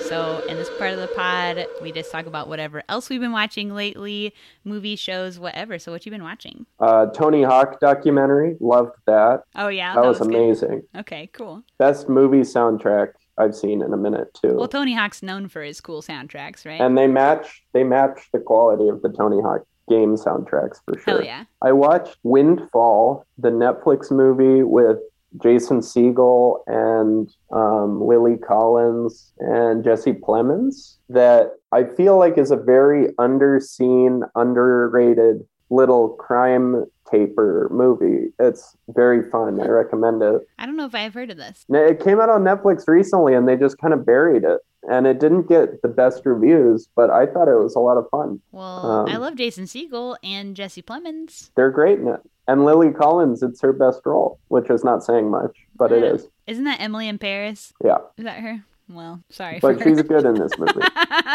I watched the new Gerard Carmichael special, Nathaniel, which was really great. Yeah. Yeah, those are... Oh, well, I guess the two best things I've seen recently are Everything Everywhere All at Once. Hell yeah. And Worst Person in the World. Mm-hmm. Two incredible movies. Two of the best movies I've ever seen, and I saw them in like the same week. I think Everything Everywhere All at Once is like, it's its own thing. Like, it's like life-changing. It's an amazing movie. One of the best movies of all time. I for agree. Sure. Yeah. And I think Worst Person in the World is a really incredible movie, but I don't think anything can touch Everything Everywhere All at Once. Fair enough. Yeah. That's tough because that movie was so crazy. Yeah, so that's what I've been watching lately. I watched Severance, the TV show. Mm-hmm. That was great. The finale was great. I hear about that a lot, but I haven't watched. The finale is insane. I had goosebumps when it ended. Yeah, been playing Lego Star Wars The Skywalker Saga on Switch. That's been the best piece of media that I've ingested lately. So you recommend? Yeah. Hell yeah. What about you? Okay, I've seen some stuff lately. I went to see Spring Breakers in theaters the other day. Hell yeah. It was playing in the theater over here, and I had never seen it in theaters before. I've only seen it on my TV in my bedroom. It's so good. It was great in theater. It was a totally different experience, and it ripped. And there was, a good crowd there for it. That was awesome. I love Spring Breakers. Yeah, I love Harmony awesome. Korine. Yeah. I also rewatched Kids recently, speaking of Harmony Korine. Oh, yeah. Which I hadn't seen for like 15 or so years. I hadn't seen it in a long time. And what a great movie. I know it's controversial or whatever, but so good. Kids. Some of the best movies are controversial. Yeah, and I respect people who do stuff that makes people think. Yeah, totally. I watched Fucking 'Em All, Lucas Moodysson movie. Have you seen this? No. Queer Canon. But I have heard of Lucas Moodysson. Yeah, he has a lot of good movies. It's like a beautiful lesbian coming-of-age story. I think he is Swedish, so it's like a Swedish film. Sounds great. I had been hearing about this movie forever. People always say to watch it, and I finally did. It's on YouTube for free. Okay. And I really liked it. I think Lucas Moodysson can write young women characters with such strange authenticity for being a middle-aged man. Wow. I'll have to check it out. That sounds great. I'm doing one of his films on the pod soon. We Are the Best. So that'll be coming up. I've already seen that. It's a good movie. Yeah. I watched Pal of the Pod. Nigel DeFries has a new movie called Wake Up Leonard that is doing festivals right now. So I finally got to see it. He's been talking about it forever. And it was great. Nigel rocks, and he does really good in the movie. Rewatched bisexual short Unicorn by Charles Gould. Do you know him? He's a comedian. No. And Matt Porter directed it. And Charles Gould, famous bisexual, does really cool bisexual shorts. Cool. And we love the representation. Unicorn's on Hulu, and it's funny. It's just like a cool little funny little short. I think those are the highlights recently. Those are the hits. And then I mentioned already the Banana Splits movie, which I liked. Yeah. Yeah, that was good. Dope. And I was also going to say Everything Everywhere All at Once, but you brought it up first, so. Yeah, that movie, if you haven't seen it, go to a theater ASAP. ASAP. Go to the theater multiple times. Go ahead and just buy a 5-pack of theater tickets. And go see it. Because it rips. I'm definitely going to go again.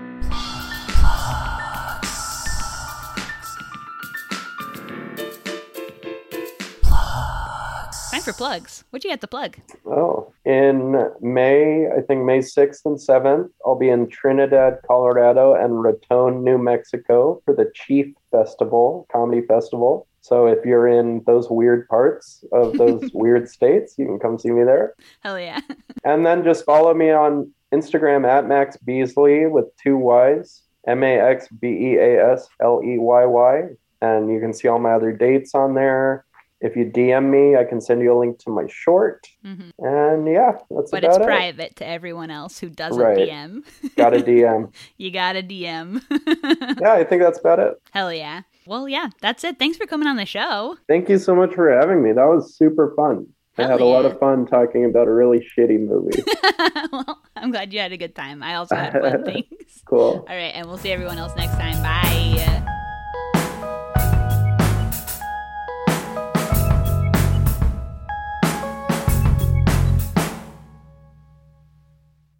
Yeah, I like kids.